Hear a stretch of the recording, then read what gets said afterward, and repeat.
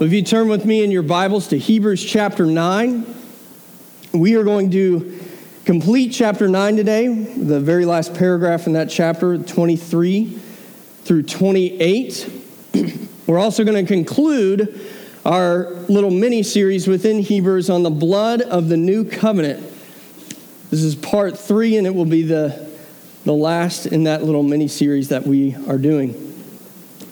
Now, we live pretty close to the Smithsonian, so I'm assuming many of you have probably been there at least once. If you have not, there's lots of museums there, but one museum in particular is the Museum of Natural History. Now, it's been a very long time since I've been there, but I do remember very clearly that in the Museum of Natural History, there is the Hope Diamond. Many of you have probably heard of this. It's one of the largest diamonds in the world. And it's on display there in the Museum of Natural History. Now, it is on display not like a mural or a painting where it's just on a wall and you just kind of look at it from one spot and then you move on and look to the next thing. The Hope Diamond is actually set in the middle of the room. So not only can you look at it from the front and see the necklace that it's set in, but you can actually walk all the way around it and admire its beauty from not just one angle, but from all around. Now, you may have noticed that Nathan and I have been talking a lot in the past few weeks about the blood of Christ, and also even further back, we've been talking about the high priestly ministry of Christ. Now, I hope you don't get tired of that, because first of all, we're just following what the text says. But second of all, what the author of Hebrews is doing is he just cannot get over how amazing Jesus' sacrifice on the cross is. And what he is doing is he's holding up what Jesus has done like a precious diamond for us to see. And even though he's talking again and again about it, he's taking that diamond and showing us each different facet of it so that we can admire its beauty, not just from one way, but we can admire its beauty from different angles and see it in different ways. The author simply cannot get over his awe at Jesus shedding his own blood on the cross and what that means for his people. So let's look at another facet of this precious stone of Jesus' sacrifice. Hebrews 9, beginning in verse 23. Thus it was necessary for the copies of the heavenly things to be purified with these rites, but the heavenly things themselves with better sacrifices than these. For Christ has entered not into holy places made with hands, which are copies of the true things, but into heaven itself, now to appear in the presence of God on our behalf. Nor was it to offer himself repeatedly, as the high priest enters the holy places every year with blood not his own. For then he would have had to suffer repeatedly since the foundation of the world. But as it is, he has appeared once for all at the end of the ages to put away sin by the sacrifice of himself. And just as it is appointed for man to die once, and after that comes judgment, so Christ, having been offered once to bear the sins of many, will appear a second time, not to deal with sin, but to save those who are eagerly waiting for him. Let's pray.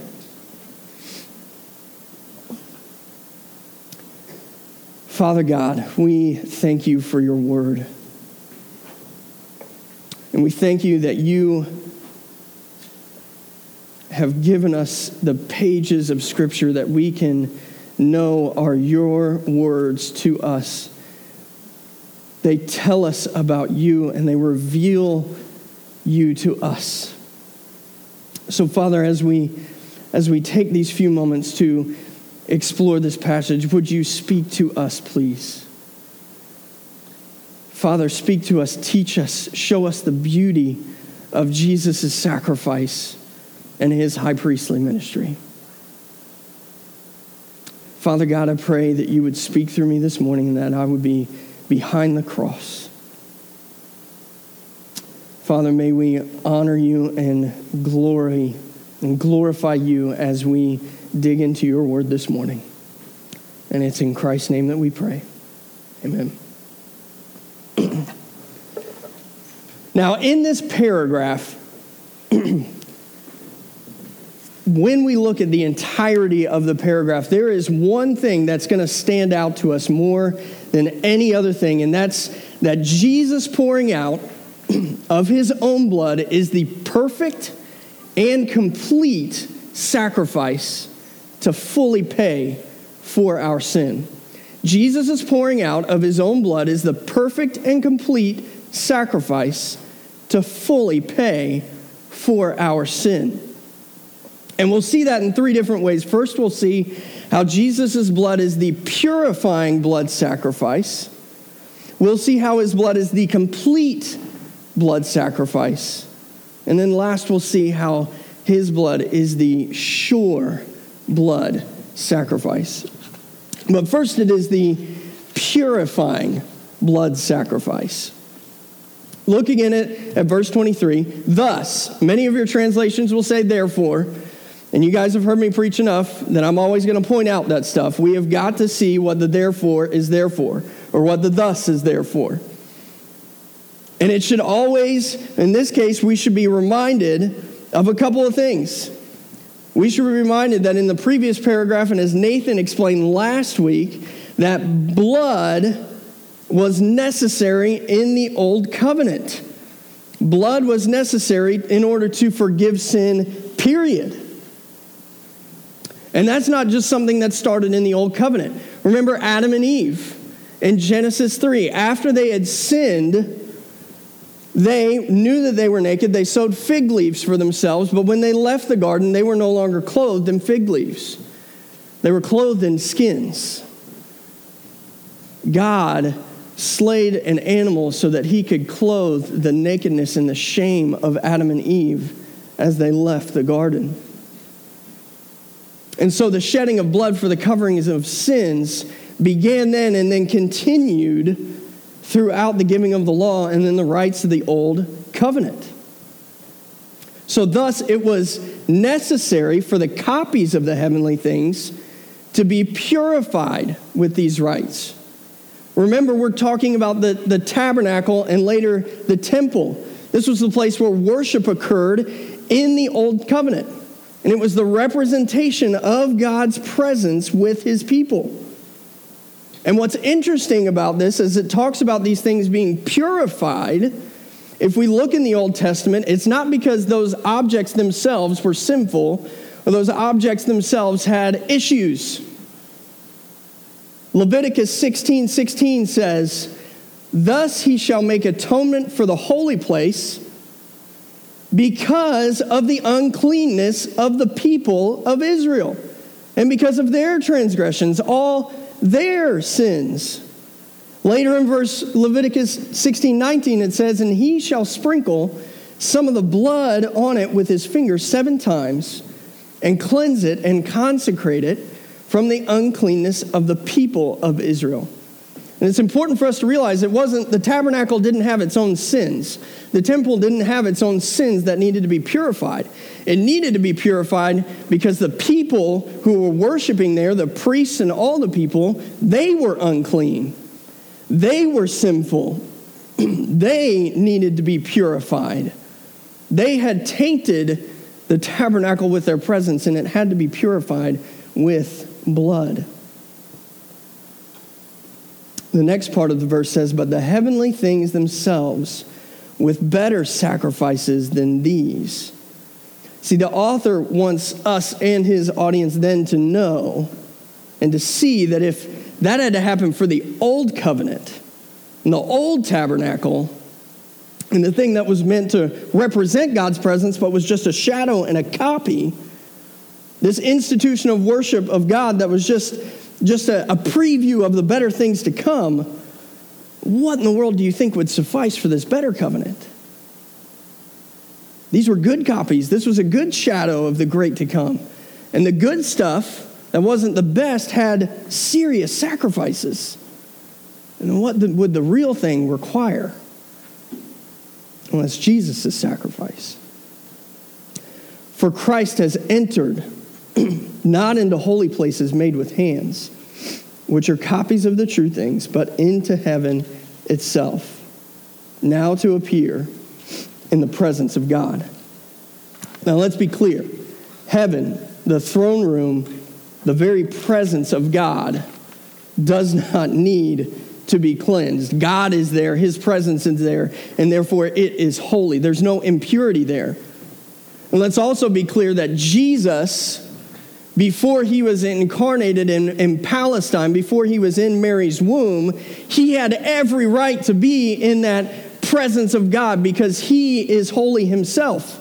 He is God the Son. He didn't need to do anything to get himself into heaven, into the presence of God, because he was already there. He was already pure and holy and righteous in and of himself because he is the second person of the Trinity. He is God. So what does need to be purified in the heavenly places? What does Jesus pour out his blood to purify? Well, who does he represent? Who does he, in a sense, bring with him into that place? He brings us. The very last phrase in that passage is that he goes there on our behalf. We must be purified. We must be cleansed, or we cannot be in the presence of God. And yet Jesus invites us in. Earlier in Hebrews 4, it says, "Since then we have a great high priest who has passed through the heavens, Jesus, the Son of God. Let us hold fast our confession. For we do not have a high priest who is unable to sympathize with our weaknesses, but one who in every respect has been tempted as we are, yet without sin. Let us then with confidence draw near to the throne of grace, that we may receive mercy and find grace to help in time of need." And later in chapter 10, the author will tell us that we should draw near with a true heart in full assurance of faith, with our hearts sprinkled clean from an evil conscience and our bodies washed with pure water. Jesus brings us in and invites us into the presence of God, and we can only draw near because we have been cleansed with the blood of Jesus. We have been purified with the pure water of Jesus' blood poured out on us from his very own body. And it's important for us to remember that the problem, that the issue is us. We are wicked sinners. We are selfish and vile, impure. That's us. We're sinners from birth and sinners by our very nature. And one way that we need to be careful, especially in our culture and nowadays, is there's a lot of finger pointing going on right now in our world. And lots of people liking to point out the sin in others. And really that's been happening since Adam and Eve. No, it wasn't me, it was the woman you gave me. Well, in some sense, as we point fingers, everybody, no matter what they're doing, everybody in some way is right, because we're all the problem. Each and every one of us is a sinner. Each and every one of us are the issue, and it's our sin that separates us from God. None of us, no matter the worldview, no matter anything, Republican, Democrat, Russian, British, American, man, woman, can stand in the presence of God on our own merit. Our sin makes us impure. We can't fix it ourselves. We have to be washed and cleansed by the blood of Jesus. By his shed blood, or we will be lost and dead in our sins for all of eternity. And that's sobering, but let's not forget that last phrase in that verse. That Jesus is there in the presence of God on our behalf. In the very presence of his Father on our behalf. Church, this should astound and amaze us. Jesus is the pure and perfect one. He is advocating for us, for those who are his followers. And it doesn't matter how clean or how dirty our lives have been in comparison to the holiness of God. We are wretches. Yet Jesus, even though we are sinful and sick and impure, he purifies us and is our advocate and represents us, appearing in the presence of God on our behalf. And Jesus' blood is also the complete blood sacrifice. Verse 25, nor was it to offer himself repeatedly, as the high priest enters the holy places every year with blood not his own. Now we need to go back again and look at the Old Testament law. The high priest was required once a year, year after year, to go into the most holy place and to bring blood. He had to slaughter an animal in order to bring blood in the most holy place to pay for the forgiveness of the sins of the people, but also for his own sin. Every year a goat died. Every year the priest took the blood in. But what that priest did was not enough. It could never be enough because he had to keep doing it year after year after year after year. It was never finished. More sins were committed. More goats were slaughtered. More imperfections, more rebellions, more blood. But that is not what Jesus did. For then he would have had to suffer repeatedly since the foundation of the world. Guys, our sin is serious. We need to grasp that. Our sin is serious because if somehow Jesus' sacrifice was lacking in any way whatsoever, the text tells us he would have to suffer repeatedly since the foundation of the world. If there was some limitation to how valuable Jesus' sacrifice was, then from day one until now, Jesus would have to be dying, buried, resurrected, and coming back again over and over and over and over. Our sins, our world full of sin and that evil is that serious that if there was any limitation, that is what would have to happen. Thank goodness that's not the case. But as it is, he has appeared once for all at the end of the ages to put away sin by the sacrifice of himself. Jesus dealt with sin once and for all. His sacrifice is complete and he doesn't have to do it again. Jesus didn't leave anything on the field. He didn't leave anything on the table. And notice that it doesn't just say that he dealt with sins, but he dealt with sin. Sin itself dealt with. The fangs of the snake Jesus pulled out at the cross. Now, for those who trust in Christ, even though we still struggle with our sin and temptation now, what we need to realize is that ultimately we are righteous. Those who have faith in Christ are righteous in the sight of God because Jesus dealt with our sin when he was nailed to the cross. Jesus' sacrifice is powerful. None of our sins are not paid for if we trust in him. Brothers and sisters in Christ, this gives us so much hope.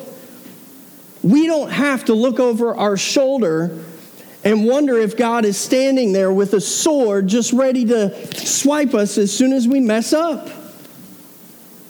If we are in Christ, we have been completely bought and paid for. Every sin we committed, every sin that we might commit today, yesterday, or tomorrow has been paid for by Jesus on the cross. He doesn't have to go back and suffer again because you messed up yesterday, you might mess up today, or you might mess up tomorrow. He has done it all. Now, We need to be careful because it's not a license to sin. What does Paul say in Romans? Should I continue on in sinning so that grace may abound more? By no means. By no means should we continue sinning. Instead, we should realize that we are now free. We're free to be in a relationship that we couldn't be in before. And we're free not only that, but we're free, as Hebrews says earlier in chapter 9, to serve the living God, something we could not do before.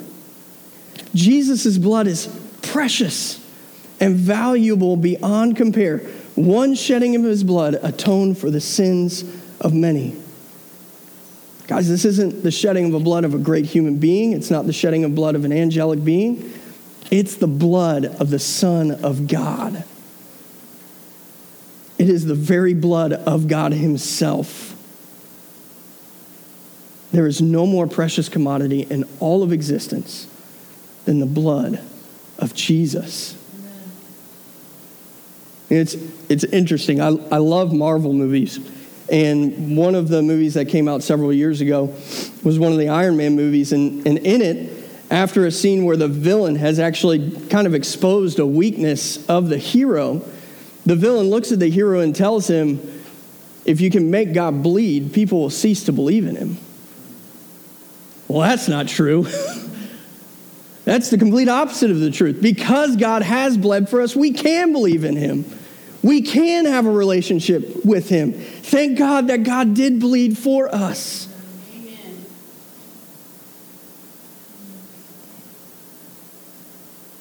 Now here's another side note that I think is important for us.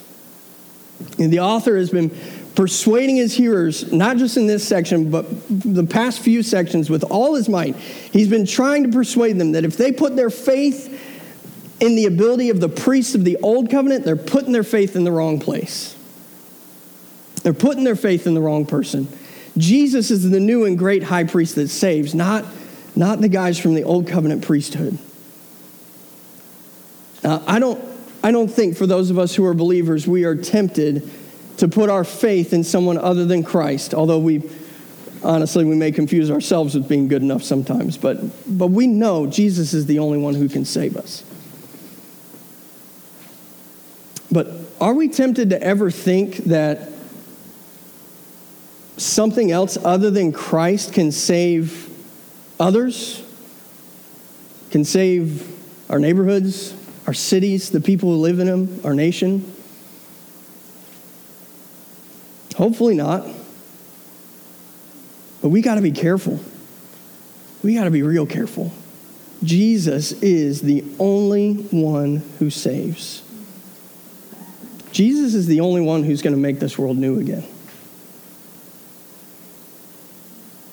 It is only through the gospel message of Jesus Christ that revival of any sort comes.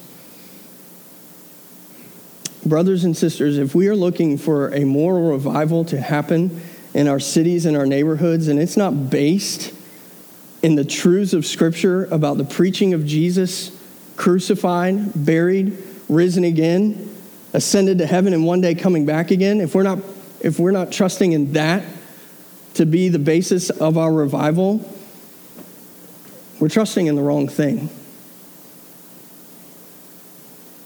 Charles Spurgeon said, "Christian men and women, nothing but the gospel can sweep away the social evil.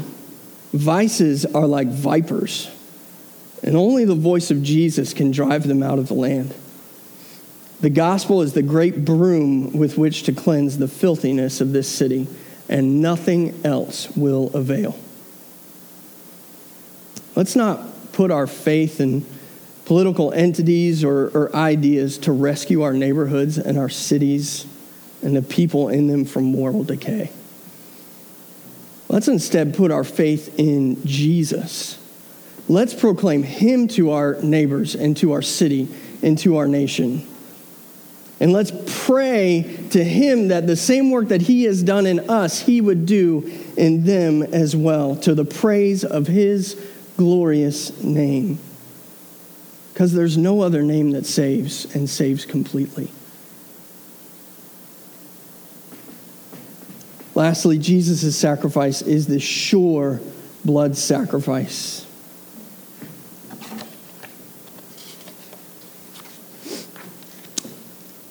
And just as it is appointed for men to die once. Folks, we may live in the 21st century. We may live in an extremely technologically advanced society. We may live in a very medically advanced society. We may know, because of science, all the best diets that we need to have, all the best vitamins that we need to take, all the exercise that we need to do. But guess what? 100% of people who diet and exercise die. I actually had a friend of mine in Kentucky. He had to leave and went to pastor a church in Georgia. But one of the last things I remember him saying, strangely enough, to everybody in the youth group that he was pastoring, is that 100% of people who diet die. Now, let me hear this. Kids, especially in the room, hear this. Just because I say that, that does not mean you need to not take your vitamins. You need to take your vitamins. You need to eat your broccoli. Number one, because your parents tell them to, and you need to obey them. But it's also very, very good for us to be healthy. But the truth is, we are all going to die at some point. Unless your name is Enoch or Elijah, or if Jesus comes back, you are going to die. We are all going to pass away. That is sure. That is a sure thing. Every single one of us is subject to the curse of Genesis 3. We came from dust and we will return to dust.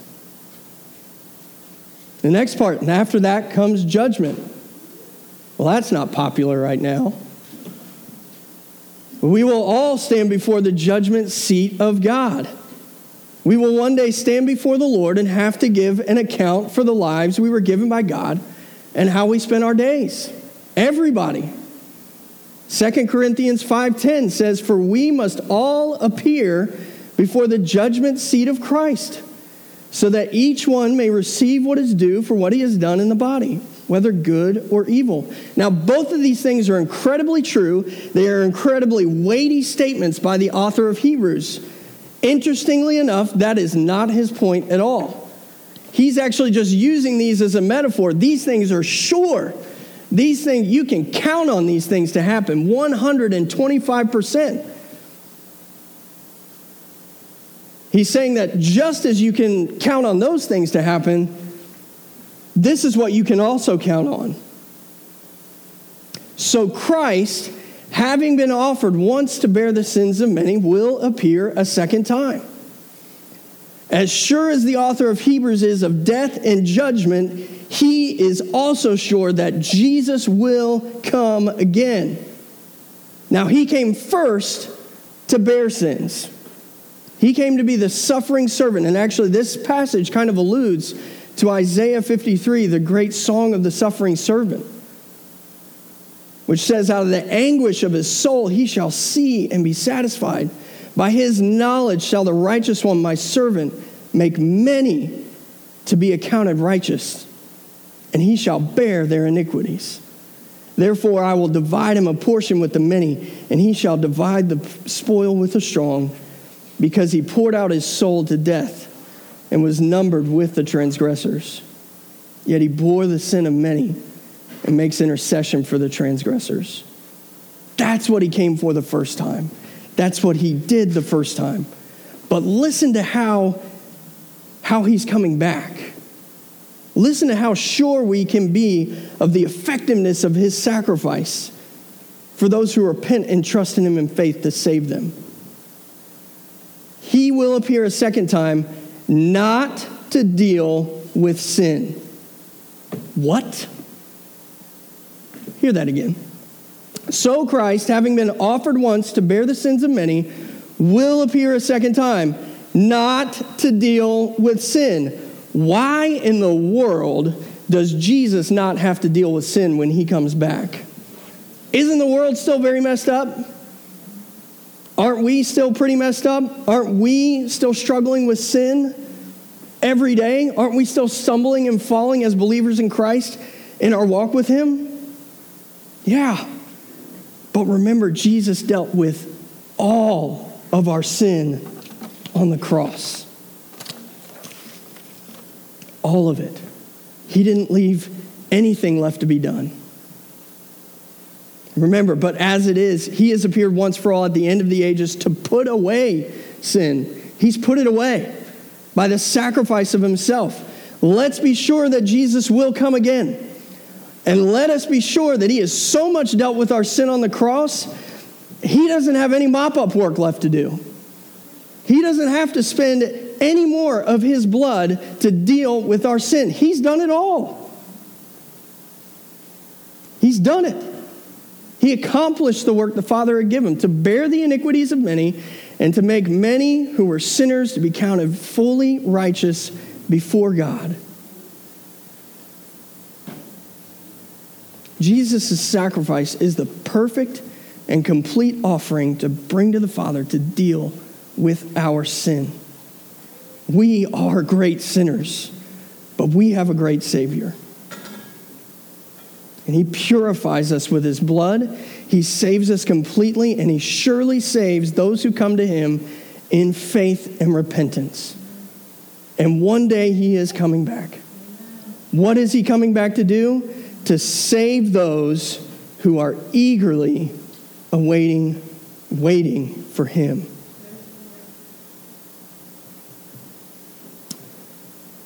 You know, there's my least favorite country singer is Kenny Chesney, and some of you may argue with that. But here's one of the reasons why. He wrote a song a while ago that said, everybody wants to go to heaven, but nobody wants to go now. Brothers and sisters, that absolutely cannot be us. That cannot be us. We as believers who have been washed in the blood of our Savior should always be looking and ready for Jesus to come back. Now, I realize we live in a world that tries to sell us a lot about how great this world is. It's a lie. And if you need to realize it's a lie, turn on the news. Or even more so, just have a conversation with somebody. Ask them about their life story and really think about how them living in a world tainted with sin has caused them pain and suffering. I was just telling Nathan, I came home from a haircut this week, and the lady who cut my hair, I sat and wept as I came home from church just to hear what that lady has been through in her life. Guys, all of creation is groaning under our sin. Can we groan along with creation? Can we grieve over our sin and the evil we see in our own hearts and all around us? And can we say with the apostle and like the song we sang earlier, come, Lord Jesus? Let me close with these words from Matthew Henry. It is the distinguishing character of true believers that they are looking for Christ. They look to him by faith. They look for him by hope and holy desires. They look for him in every duty, in every ordinance, in every providence now, and they expect his second coming and are preparing for it. And though it will be sudden destruction to the rest of the world who scoff at the report of it, it will be eternal salvation to those who look for it. Look for Jesus. Let us eagerly await his return to rescue us. Let's pray.